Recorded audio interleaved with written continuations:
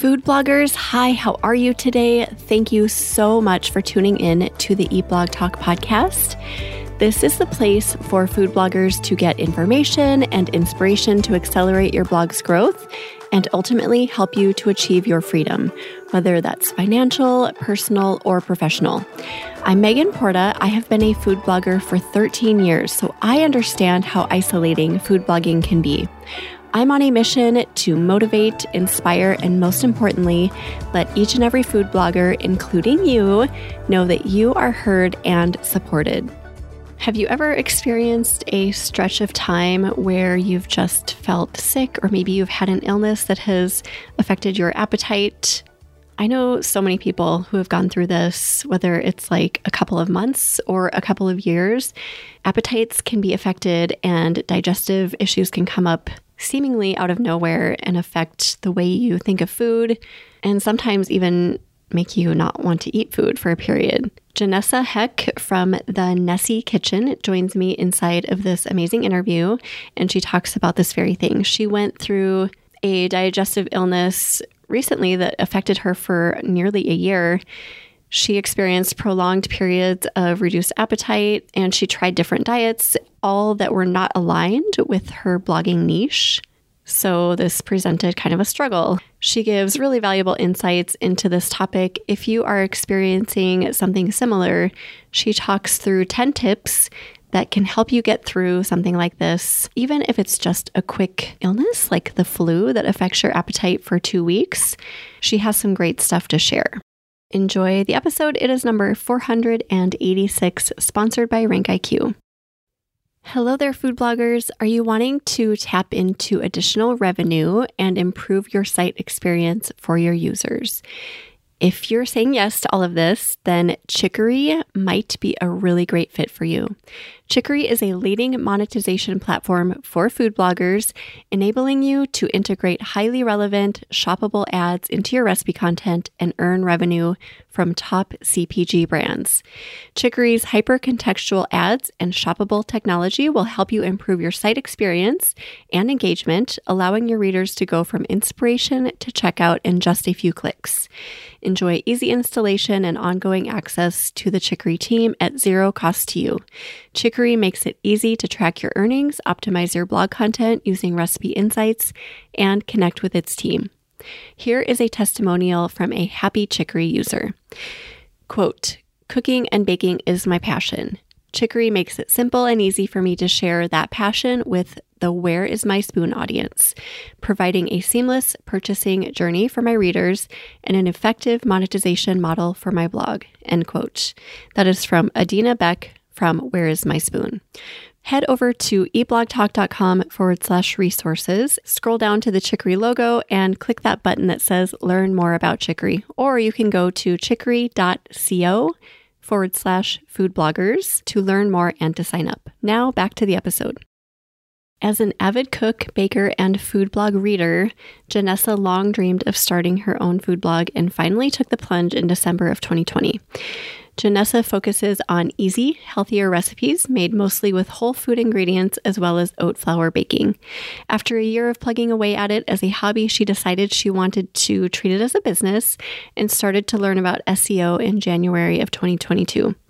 The Nessie Kitchen grew from less than 1,000 visitors in February 2022 to over 100,000 monthly visitors 18 months later. Janessa lives in Alberta, Canada, and in her free time, you can find her enjoying yoga, reading, or in the Rocky Mountains, skiing in the winter, and paddleboarding or hiking in the summer. Hello, Janessa. How are you today? I'm good. Hi, Megan. How are you? I'm doing good too. Super excited to chat with you today about managing health issues. I know it's something that, it can pop up for any of us at any time. So how to do that while food blogging, it can be especially hard, especially being a food blogger. But before we get into all of that, we would love to know if you have a fun fact to share about yourself. I do. So my fun fact is that I have a 2,738-day streak on Duolingo. Whoa, that's a lot. That's a long streak. Yes, it's about 7.5 years. Yeah. Oh my gosh. Okay, so what language? Spanish. Okay, and do you feel like you could speak pretty fluently? I've done other things in conjunction to try to learn Spanish. So I decided about 10 years ago that I wanted to learn Spanish. I'm still wouldn't consider myself fluent, but I've taken like a lot of in-person classes as well. And I did a homestay in Costa Rica for a few weeks with a family to try to learn it. So between all of that, I think I can like survive. Yeah, for sure. Yeah. That's so cool. Don't break your streak. That is so impressive. I know. It's like at a point now that I'm like, I can't ever. Like I have to keep it. To keep it forever. It'd be devastating, right? At this point to break that? Oh gosh. Yeah, I'm on pins and needles for you. Yeah, I have like notifications set on my phone every day, so don't forget it. And what about days that you're sick or like, I don't know, I just have days where I'm like, everything is off my radar. I'd be so afraid that I would just let it space. Yeah, I try to do it like first thing in the morning, so then I have the whole day if I've forgotten to come back around to it. And it doesn't like you can do really short activities, like maybe 3 or 4 minutes just to keep your streak. So that's what I'll do those days is like review lesson that I've done before or something. Yeah. Okay. I'm like worried for you, but you've got this. Yeah. That's awesome. So impressive. Okay. We're going to talk about navigating food blogging through some health issues if those pop up in your life. But would you mind talking a little bit about your blog? Just give us kind of a quick rundown about your blog and how you got to the point where, you know, health issues were kind of a concern for you. Yeah. So my blog is The Nessie Kitchen, and I started it in December of 2020. I focus mostly on like easier, healthier recipes and oat flour baking. And the first year I totally saw it as a hobby. I didn't want anyone to know about it. I didn't know anything about SEO. And then in January of 2022, I decided that I did want to treat it as a business and learn a bit more.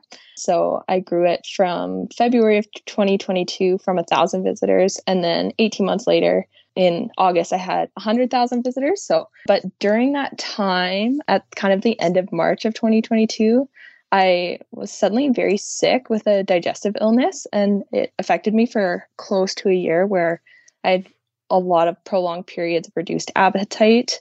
And then I was working with a few different healthcare practitioners. And so during that course of the year, they were like, well, let's try, gluten-free, let's try. And so I had all of these different diets to try, but my blog was not like specific to any diet. So then I was like, well, I don't want to just all of a sudden be like, I'm a paleo blogger when I'm just trying this for 6 weeks.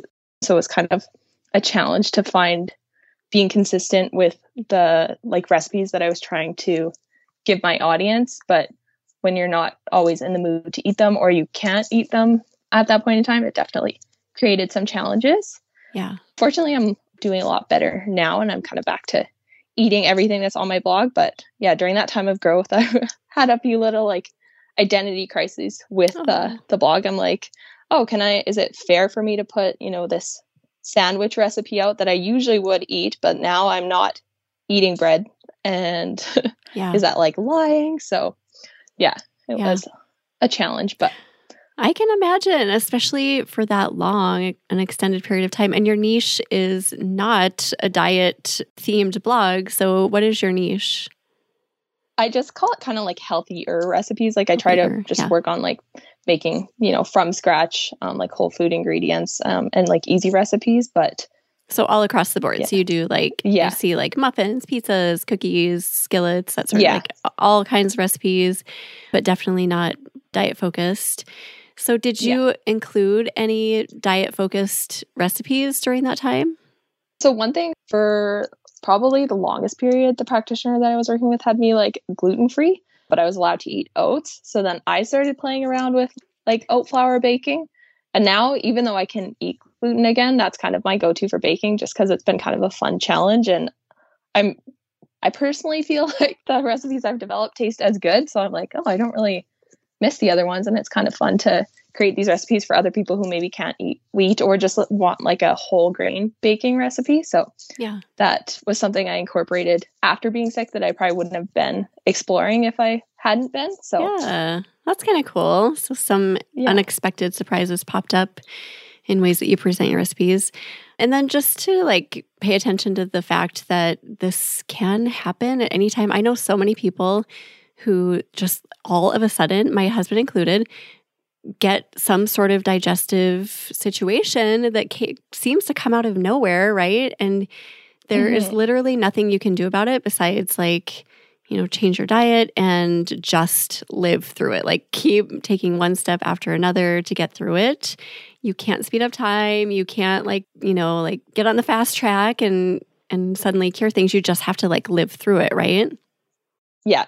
Yeah, exactly. It's kind of, and yeah, even just, I also think that this topic could help, like, if some people get really bad morning sickness throughout pregnancy and might have 8 or 9 months of not having an appetite or something. Yeah. So I think this could also be helpful in those kinds of situations where it's maybe more short term. Absolutely. But just where sometimes you don't have an appetite for all sorts of different reasons. So. Or even like if you get COVID or if you get a really bad case of the flu. I remember having the flu a few years ago that was brutal and I didn't have an appetite for like 2 to 3 weeks. And the thought of blogging was like, oh my gosh, I don't even want to look at my photos. I couldn't even edit my photos. It was so disgusting. So it could just be something simple like that too. Totally, yeah. Okay, so you have some tips for people who are going through this, no matter what the reason is, why they're dealing with nausea or appetite issues. What are your tips for those people? So my first tip is, and I think while you can eat your food and enjoy it, it's a good idea to gather like trusted taste testers. And so if you have, your family and friends that you consistently get to taste test your recipes, then if you have a time when your appetite's off or whatever, you could still have, this group of people testing it. And by that point, you would trust the feedback that they're getting. So I definitely did that for a few recipes where I couldn't handle tasting it myself, but I would make it have my parents over and my partner and my sister and have them all taste it. And if they all agreed it was good, then I was like, okay, I'm confident in publishing this recipe. So you have to have someone that knows you fairly well and knows your, aligns with your tastes a little bit. Totally. And I think part of the trust too is all of those people have told me in the past when they didn't like a recipe. So I think that's important too, is having people that will be honest either way. Yeah. So honest taste testers who know you, know what your tastes are, and know what your tastes are not too. Yeah, exactly. So do you gather these, because I imagine like when you get sick, it's, you don't want to scramble to find taste testers. Is this something that you did before your illness or? I cook for my friends and family a lot. So I've always kind of asked for a bit of feedback. But I think even if you've never really had people giving you feedback before, if you have just people in your life that you trust, I would get a few people to test your recipes before or taste them if you're not in a place to taste them. And if you're consistently getting good feedback from people that you trust would be honest with you. Yeah, it doesn't hurt, right? To just be safe to gather those taste testers. Okay, that's a great one. And then what is your next tip? So my next tip is to still try to stay consistent, but you can change your frequency. So if you're ill and you just can't pump out if you've been doing 2 recipes a week or something and you're just at a point where you can't do that, you could go down to maybe 2 recipes a month. But so then you're still consistently posting, people can expect that there's 2 recipes a month rather than just completely dropping off. Though if you have to do that, sometimes you do too. But I think you can change your frequency and still stay consistent. And then people probably won't even notice that you're not showing up as often as long as you're still showing up. Yeah. And what about maybe you're going to get to this, but even being consistent with non-food related posts, like maybe a more informational post or an article? Totally. Yeah, I definitely did have that as one of my topics too. Oh, shoot. I stole one of your topics. No. Okay. Yeah, we can make that the next one. That's a good transition into it. So the next one, was that you could write and publish non-recipe content. So maybe looking at the recipes that you have on your blog. And if you have a few potato soup recipes, what are all the ways you can support that? So you're still posting your once a week or whatever, but maybe it's what to serve with potato soup and then how to reheat it the next week. And so then there's still something new coming out for people, but you don't have to taste anything. Yeah, that's a great one. There's so much content that you can write that's not directly recipe related, but you do still have to think about food. Like, as you said, potato soup, it was like, well, if I'm feeling nauseous, the thought of potato soup is still going to make me like, oh, gross. But it's better than having to make the recipe and taste it and all of that. Yeah, exactly. Are you tired of falling through the cracks as a seasoned food blogger? It's just assumed that once a food blogger gets to a certain number of years or a certain level of traffic, that they don't need resources or direction any longer. We're good, right? No, we're not good. This couldn't be further from the truth. Seasoned food bloggers need guidance and relevant information too. There are ways to find the guidance and support we need, such as high-quality mastermind groups and retreats, but if those options don't align with your budget or your schedule, then you're kind of out of luck. We are relegated to sorting through all the information in Facebook groups when we don't know how trustworthy the sources of information even are. All of this is exactly why my friend Melissa, the blogger behind Mama Gourmand, and I have decided to put together a workshop-style summit geared specifically toward advanced food bloggers. We are gathering no more than 50 people in Denver, Colorado in May 2024 to give monetized food bloggers the love and support they need and deserve. Go to flavormediasummit.net to get all the information you need about speakers, dates, our vision for the event, and to fill out an application. This experience is going to be highly valuable and one of a kind. We cannot wait to see some of you there. Many of the spots have already been taken for this event, so if this is intriguing to you, fill out an application today. Go to flavormediasummit.net, follow the link to tickets and application, and apply today. And then another one that you could do is you can update old recipes too. So maybe looking at the recipes that have potential, but you just need to change like the wording and stuff, because then you already have the photos, you already have it taste tested, but you don't have to actually think too much about the food either. Like at that point, if you're just updating it, I feel like that's partly just semantics. Yeah. So I found it was like easier to disconnect from those posts. Absolutely. Yeah. I love updating old content. There's so much juice there, but then, yeah, again, you don't have to do all the photography usually over, unless they're really bad, or the testing or the eating or anything like that. Yeah, exactly. Yeah. And even with that one, like, even if you do have to redo the photography, like if you have people that will eat the food, like, I would redo it. And then my partner, that's what he got to have for supper. Cause I'd be like, I can't, or like, I don't want to eat this, but I could stomach like taking the photos sometimes. So that is always an option too. Yeah, that's a good point. If you've already tested it, you know it's a great recipe, you don't need to eat it again. You can make it at any time and just give it to anyone, right? Give it to a neighbor, whoever else is hungry. Yeah, exactly. Yeah, that's a great point. Okay, what's your next one? And then my next one would be publishing recipes that you have already tested. So I did this with a few recipes that it was like I had tested them. I didn't really, when I'd done keyword research on them, I was like, I don't know, there maybe isn't a lot of potential here. So then I didn't pursue them at the time. But then I was like, well, I'm kind of at a point where it's like this recipe or nothing. So I'll publish this one that I've already tested. And a couple of them, I mean, I wasn't expecting them to have a search volume and they don't have a lot, but a couple of them did actually do a lot better than I expected. So sometimes you get surprises that way too. And I think when you don't really have any other recipes that you could make or that you have any interest in testing at that time, that it doesn't hurt to sometimes put out a recipe that maybe won't rank.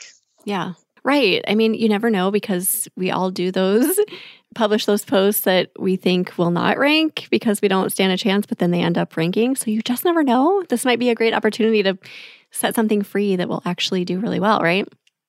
Yeah, exactly. Yeah. Okay, what is your next one? So my next tip would be considering changing diving into recipes that suit your current diet. So for my example, like I did start experimenting with oat flour because it was something that I could have at the time. And then I've actually done pretty well with some of the oat flour recipes. And especially if it is a dietary change that you think you'll be making long term, then you're kind of becoming an expert on that topic. You know, if you are now switching to eating paleo and you're planning on being paleo long term, like it might be something that people would look to you for recipes for. So I don't think that would be the first step to like change your blog's niche all of a sudden, but I don't think it's out of the question to consider if it's going to be a long-term change for you. And that doesn't mean that you need to put the diet name in the title or anything, right? I mean, you could, like, you just used oat flour and that was the only change. You didn't say like, oh, this aligns with this diet, but just making the ingredient changes can just be communicated in your post, right? Totally. Yeah. Because I mean, there's some people who, maybe follow a gluten-free diet that when they do want a particular recipe, they are specifying the type of flour that they want for it. Right. And and I think that could be with different diets too, that sometimes people are maybe looking for like certain sauce made with cashew milk rather than Googling vegan or something. So exactly. Yeah, just being more ingredient specific rather than diet specific. Because I do think that scares people away. Like, I don't want to put the name of the diet in my title. Well, I don't think you have to. Just, focus on the ingredients or modifiers. Yeah, exactly. Or something. Yeah, that is a great one. Okay, what is the next one? So my next one is consider outsourcing. So if you can, obviously it kind of depends on your income with the blog or if you're having any. So at the time I hadn't qualified for Mediavine yet. So I didn't outsource at this point, but I think if I had been making any income whatsoever, I probably would have outsourced things like photography, because then I wouldn't have had to kind of think about it. Or like, I know, like you said that about when you had the flu, that editing photos. Yeah, I definitely had that some days that I'd be like, oh, I'm going to edit like these 5 recipes. And then I was like, nope, not happening. Yeah. Just like no matter what edits I put on this, it doesn't look good at all to me. So, I think if you have the ability to outsource anytime that you're, not feeling well, that can be really helpful. And temporary outsourcing is fine. You don't have to go into it with a permanent mindset. Like, oh, this has to last for 6 months or a year. It can be a month, right? Yeah, exactly. Like, so many people work, under contract. Like, you're probably not hiring someone as a photographer to just be your photographer for the year. So you could try it for even just a couple recipes that you're having trouble facing. Right. So. Yep. Love that one. Yeah. What is your next point? So then my last 3 points are kind of about your own self-care and mindset. So anytime you're not feeling well, I think the first thing is it's important not to compare yourself to others. So especially when you're comparing your blog's progress to others, you don't really know, like, they might be, working full-time on their blog and feeling great and love everything they're tasting. Yeah. It's not a fair thing to compare your progress at all. So I think it's really important to keep your blinders on just like moving your blog forward, no matter how slowly that is, and not looking at how fast other blogs are progressing.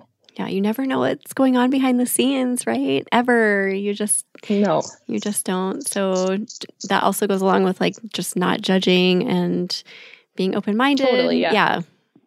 I love that your last 3 points are focusing on this. So what is your next point?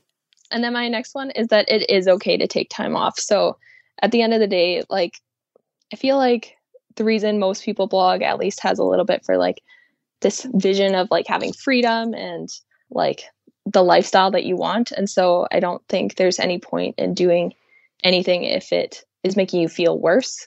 And so if you're not enjoying the blogging and you're not healing at the rate that you're wanting, that sometimes you just need to take that time away. And sometimes, like, I was actually like, your blog, the beautiful thing about blogging is it isn't something that is directly correlated to the hours. Like, it's not, you do 1 hour of work, you make this money. So it is something that sometimes you can step back from and it's still going to progress. Yeah, it's so true. There are times when bloggers step back for whatever reason, whether it's health related or something else, and they expect things to go down, like their traffic and everything to go down, and they come back and find that things are actually doing better.